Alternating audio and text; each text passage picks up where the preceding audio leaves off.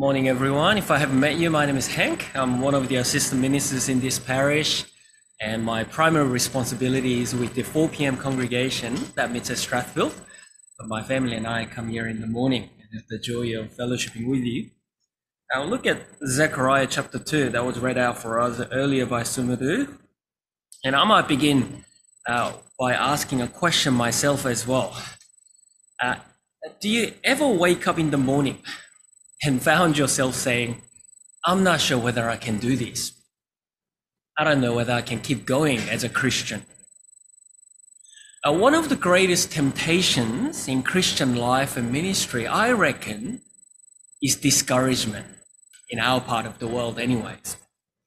No doubt other temptations abound, but for many genuine believers, in my experience and pastoral conversation with many of the people, it's not really the outright immorality that is the temptation, but that subtle, energy draining, joy zapping discouragement.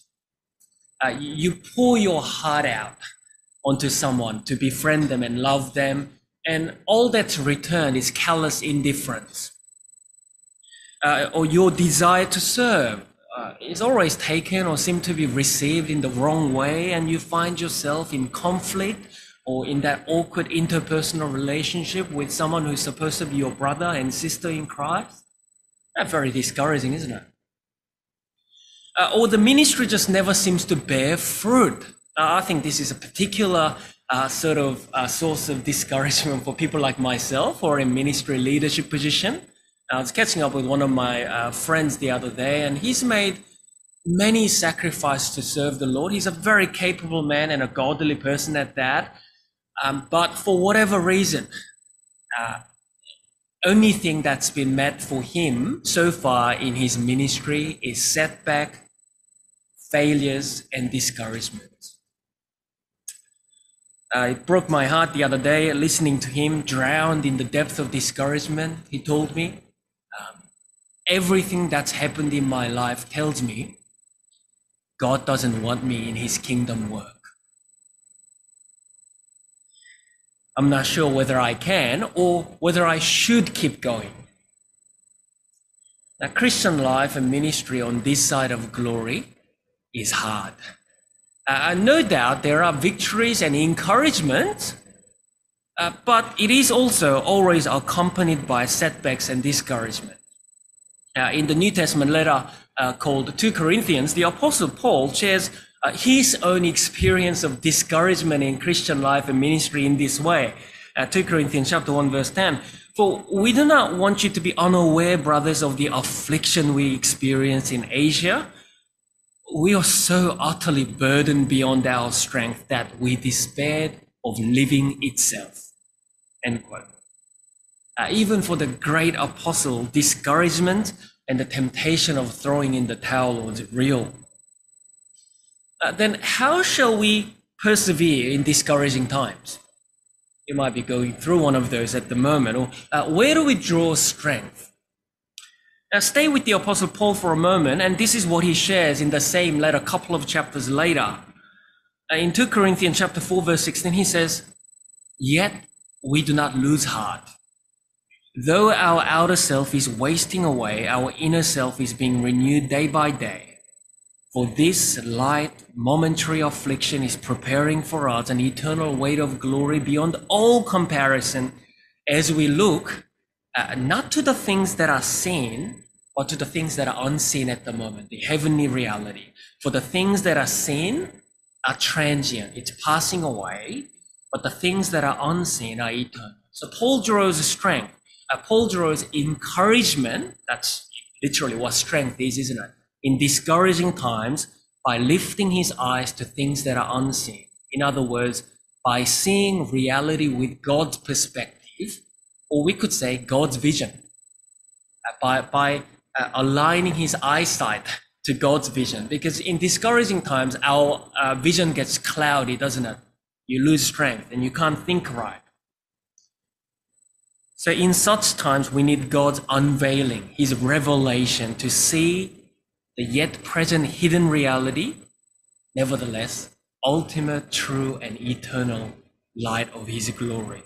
And that's what God did for the people, his people, through the prophet Zechariah in our passage today, as his night visions continue. And perhaps that's what we need to see today, align our vision with God's vision. Now, the people of God who lived during the time of Zechariah went through really difficult times and discouraging times. 520 to 500 BC onwards, that's the sort of time frame that we are talking about. They were depressing times. Yes, they had finally came back home from exile in Babylon, which has now been taken by Persian Empire. But the land that they came back, well, the home is not the home they remembered. It's been left desolate and deserted for many, many years. Only the poor of the people are left there.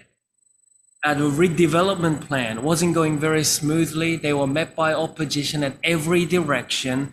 And what they accomplished so far in the last 40 years onwards, 20, 30 years somewhat since coming back, very insignificant.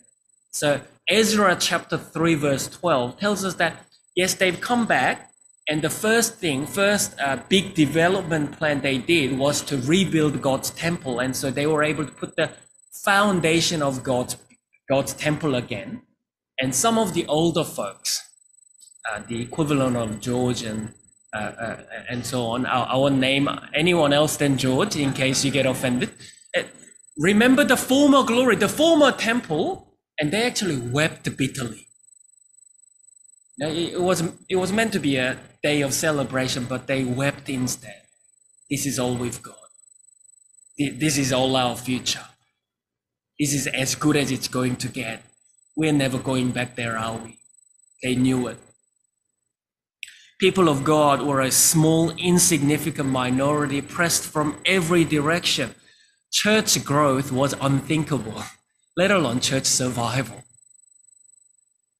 Into this situation, God lifts the prophet's eyes and shows his vision for his city and his people. Look with me from verse 1 again. And I lifted my eyes, that's Zechariah, and saw, and behold, a man with a measuring line in his hand. The third vision picks up on a statement made in the first vision about God's plan to rebuild the city back in chapter 1, verses 16 to 17. The measuring line in the Old Testament is associated with building structures. You measure things, and in the Old Testament, especially the sacred buildings, such as the temple or tabernacle back in the Exodus times, rebuilding of the wall in Nehemiah's time, those things get measured, that they're important and they are sacred. So beginning the vision with a measuring line would naturally raise the expectation for Jerusalem's redevelopment, reconstruction. Apparently the man is already on the move because Zechariah asks him, where are you going? And in verse 2, he replies, to measure Jerusalem to see what is its width and what is its length. The sense of the man's reply is actually quite ambiguous. The man could either be saying, I'm going to measure what its width and length currently sits, or he's saying, I'm going to measure what it ought to be. So is he talking about its measurement now, or is he talking about its measurement for the future? We're not quite told yet. But what becomes clear in the following verse is that this man's vision for Jerusalem reconstruction was way too small compared to God's vision and template for it. Look at verse 3. Behold, the angel who talked with me came forward, and another angel came forward to meet him and said to him, run. It's very urgent, isn't it? Run. Before the engineers start ordering wrong materials. Before Sydney Train orders trains that doesn't fit in our train rail track. You know, you think I'm joking, but it has happened before. I've got friends who worked on that project, and it cost billions of taxpayers' money to kind of cut the rail track and so on. Run, say to that young man, Jerusalem shall be inhabited as villages without walls because of the multitude of people and livestock in it. The angel tells the young man, the man holding the measuring line, to stop his surveying the walls, surveying for the walls, because Jerusalem will be a city without walls. But now, at this point, if we were living at the time of Zechariah, you'd be quite surprised, because not having walls, city without walls, was actually a disgrace for the city, as it was the case for Jerusalem at the time. If it's a city without walls, it means you've been defeated. You got no walls. Why? Because you've been attacked and you've been left ruined and under destruction. But here, rather surprisingly, the angel seems quite excited about the prospect of a city without walls. Why? Well, he says it's because the city is without walls for its overflowing population. It's almost like an imagery of Genesis 1 back here, as though this city will be so overflowing in animals and people. They are increasing, being fruitful and multiply, and that no city can contain it. It's like almost they're back in the garden with prosperity and wealth of God's gift. What a transformation. Because the people of God during Zechariah's time would have seen the naked and ruined Jerusalem without walls and probably only found discouragement. How can we have a city without walls? And imagine being in that ruined, desolate place. Like, where do you start? Is it ever going to be accomplished? Where do we draw the money? We are poor. Now, God speaks into this situation with a transformed vision. The city is without walls in this vision, but the reason for its wallless design is not ruin, but rather the growth and prosperity of the city, so immense that no walls could contain it. So what's happening in this vision is that the vision is taking something that is normally associated with dishonor and defeat and has transformed it into honor and glory and victory. So usually without walls is bad, but here without walls is actually good. So that as people were looking at the city without walls, they would find encouragement. And that's how our God works, doesn't he? In the New Testament, again, the Apostle Paul teaches us this reality about what God has done for each and every single one of us. If you have come to Jesus Christ, he says, consider your calling. Look back and consider your life and how you have found God, he says. And says, not many of you are wise according to worldly standards. Not many were powerful. Not many were of noble birth. But God chose what is foolish in the world to shame the wise. God chooses those cities without walls and makes it beautiful. God chooses what is normally weak in the world and despised and glorifies it. That's the amazing goodness and somewhat paradoxical wisdom of God. And that's what God has done for us, individually as well as corporately. The church that looks so insignificant at present, gathering of weak and lowly people, by and large, God is using it as a signpost to his coming kingdom of heaven. Now come back to Zechariah. But as glorious as the city without walls is, it would have raised a question about the city's protection. Right? How do you keep a city without walls safe? You can talk all about its prosperity and growth and overflowing population, but if you have done walls, well, what if someone like Babylon comes again and takes everything away? Because that's what happened in 586 BC. Well, the answer is stunning in its simplicity and power. God says in verse 5, I will be the wall. I will be to her a wall of fire all around, declares the Lord. I will be the glory in her midst. The great general Genghis Khan is said to have remarked once, it is not the stoutness of the wall, but the spirit of its defenders that determines the strength of its city. And the same is true, I think, both physically and spiritually. Walls never provide lasting protection. Jerusalem had a high and strong wall before. Jerusalem was really well known for its high altitude and the high and strong walls, the formidable walls it had against its enemies. But they were overtaken over time.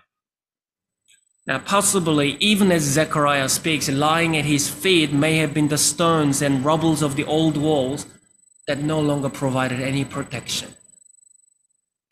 See, walls of money, power, and politics do not last. That's the consistent message of the Old Testament prophets if you read them. Isaiah comes. Don't put your hope in Egypt. Egypt cannot protect you. Your hope is in God, Lord of hosts. You may have realized as we go through Zechariah, God's name is referred as Lord of hosts, Lord of armies, Lord Almighty, over and over again, reminding God's people during that discouraging times, living in a naked, ruined, destroyed the city as a weak, insignificant people. Remember, your protection lies with God. At the end of the day, the only sure defender and protector of God's people is God himself, not anything else. If God is with you, you are safe even if you go through the valley of death, says the psalmist. And as the Israelites found out in their wilderness journey, remember the wilderness journey?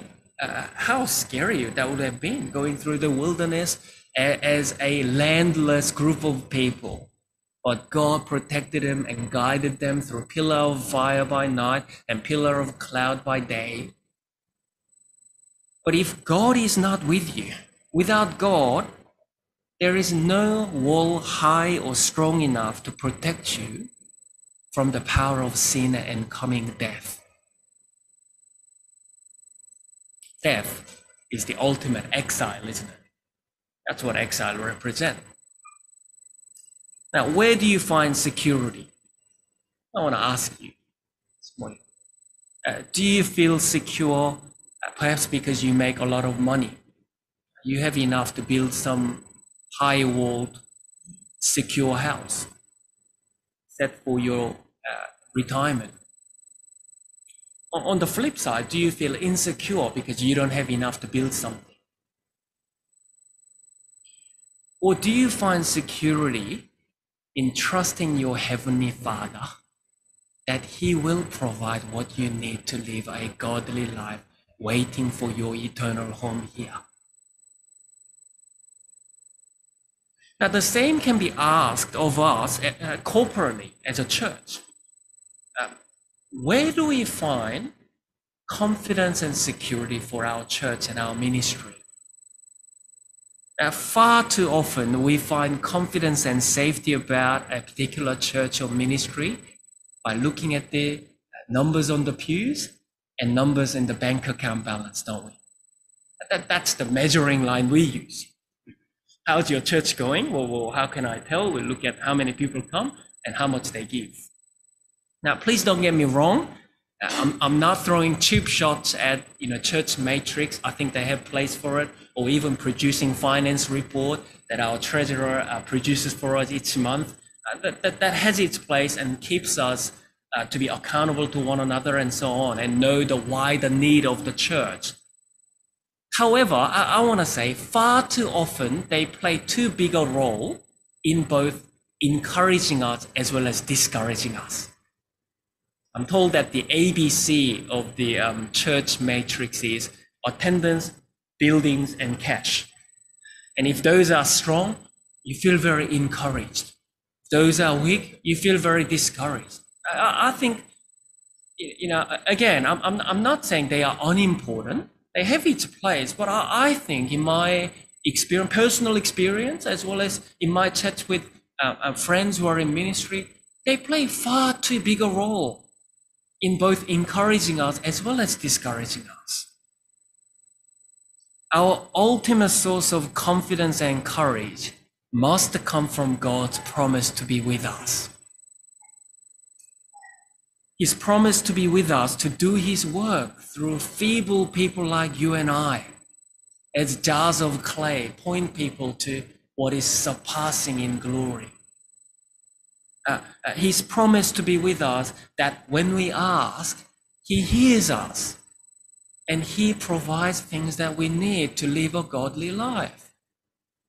As we go and make disciples of all nations, that he promises to be with us, that he will raise dead people into new life and bringing them, transferring them from the dominion of darkness into the kingdom of his beloved Son, as we share his word, share his good news with loving kindness. Now come back to Zechariah. The glorious vision of Jerusalem's restoration is followed by urgent invitation now to God's city in verse 6. Up, up, flee from the land of the north, declares the Lord, for I have spread you abroad as the four winds of the heavens, declares the Lord. Up, escape to Zion, you who dwell with the daughter of Babylon. The urgent call to flee and escape to Zion is addressed to those Israelites living in Babylon, who had comfortably settled down in exile. Exile, it went for 70 years. So some of them, they settled down and they did well for themselves. So they really didn't feel any impetus or motivation to come back to Jerusalem. It's like migrating from Sydney all the way down to some far north, rural New South Wales where there's nothing. But God says flee and escape because God will bring a reversal. God is about to judge Babylon and vindicate Jerusalem. The current state of affairs will not continue on forever. The worldly power will be brought down and God's people will be glorified. So verse 8, thus says the Lord of hosts, after his glory sent me to the nations who plundered you, for he who touches you touches the apple of his eye. Behold, I will shake my hand over them, and they shall become plunder for those who serve them. Now, if you haven't noticed during the Bible reading, verse 8 is actually very puzzling. It's a very difficult verse. Firstly, who's speaking in verse 8 and who's sending who? What is this glory? And also, there's a bit of a manuscript discrepancy at the end of verse 8.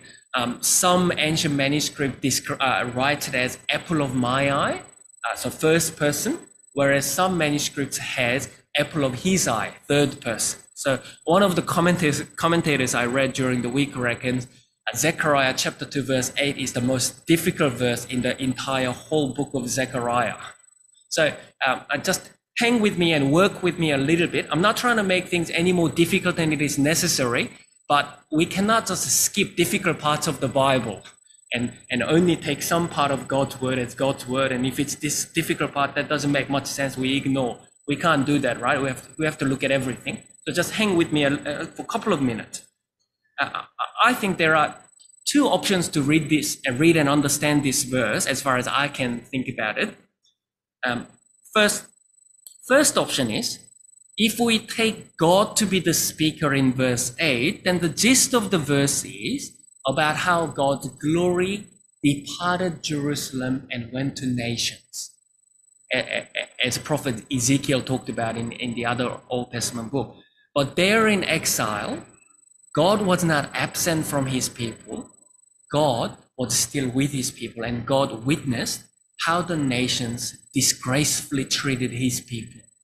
So God is then saying, he who touches you touches the apple of my eye. And in verse 9, God is declaring, behold, I will now shake the nation. So that's one way to understand verse 8 and verse 9. Or if we take Zechariah to be the speaker in verse 8, then the gist of the verse is the temporal preposition after should be read more metaphorically. So in pursuit of it, like going after God's glory, because for the honor of God's glory, God sent Zechariah to preach against the nations, saying God will judge the nations. Right? Get that two options. I hope I didn't confuse you too much. But while getting the exact phrase of the verse may be hard, well, the overall message is very clear, whichever way you take it. And I think both readings are very respectable. I found myself thinking that the first option was right on Monday. And then Tuesday morning, I read it again and I thought it was the second option.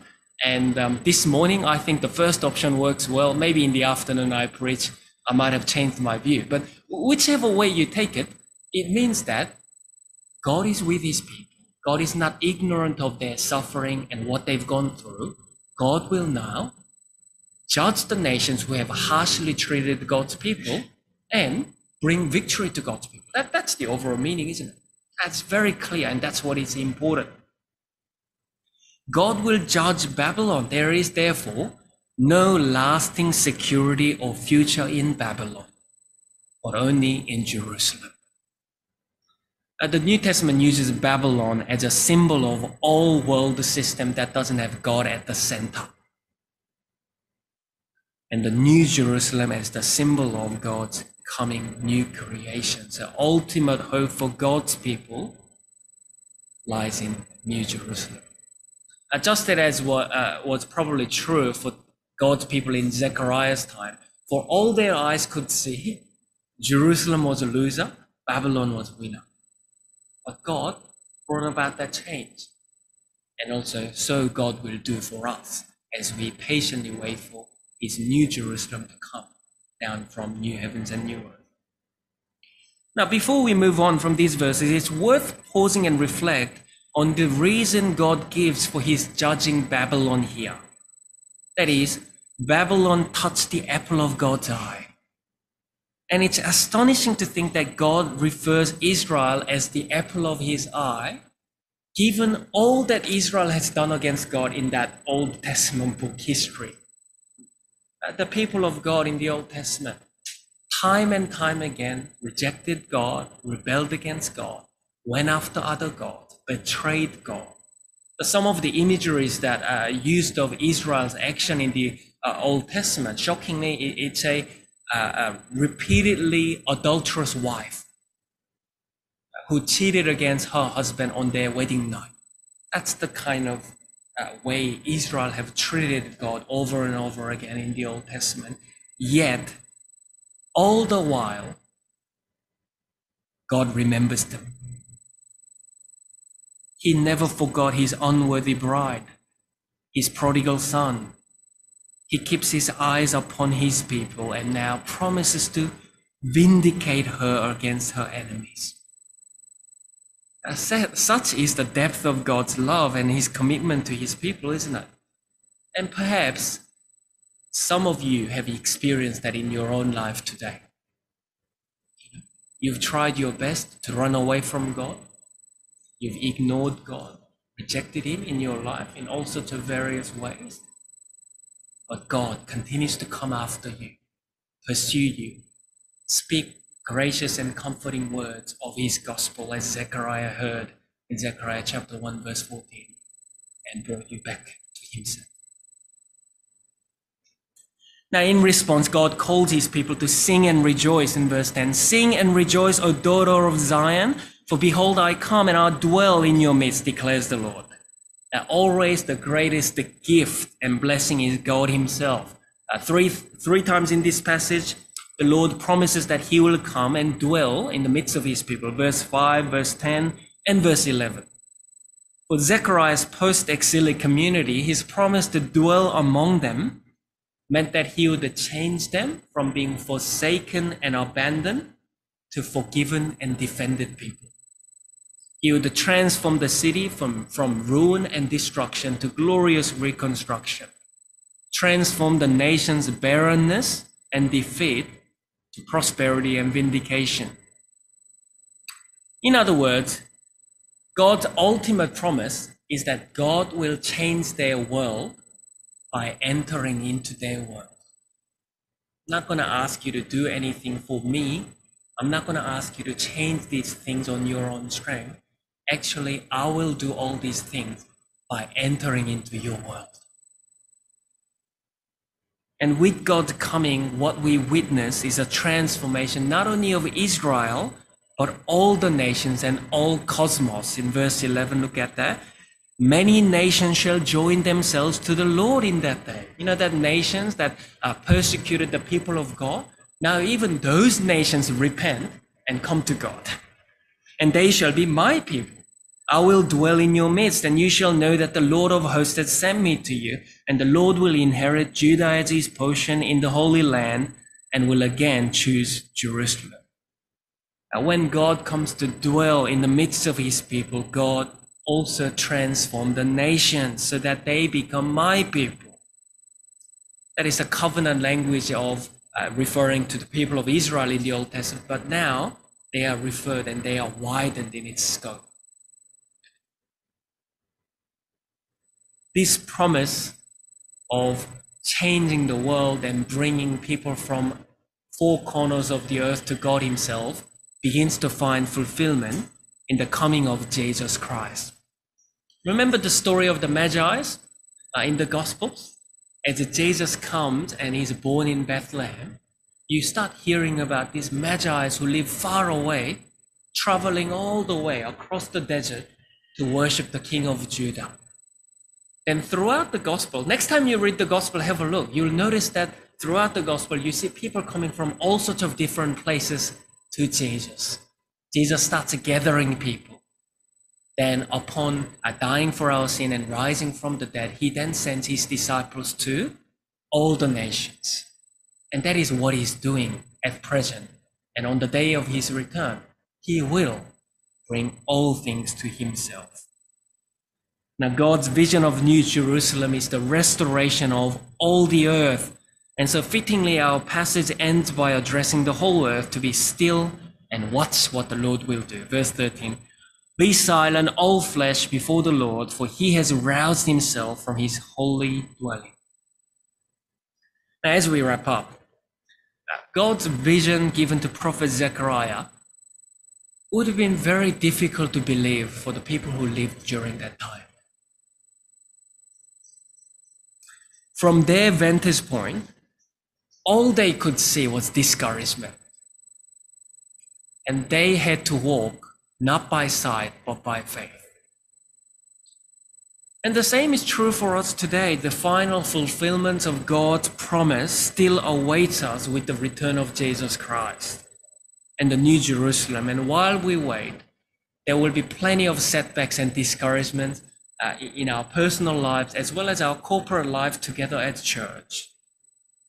But God promises to be with us. He will prosper us, he will protect us and transform us in Christ, who dwells with us by his Spirit. So brothers and sisters, let us not lose our heart, but continue in the Lord with joy and patience as we look not to the things that are seen, but to the things that are unseen. And one day, we will see. He will dwell with us and we with him. He will wipe away every tear from our eyes. Death shall be no more. And neither shall there be mourning, nor crying, nor pain anymore, for the former things would have passed away. Amen.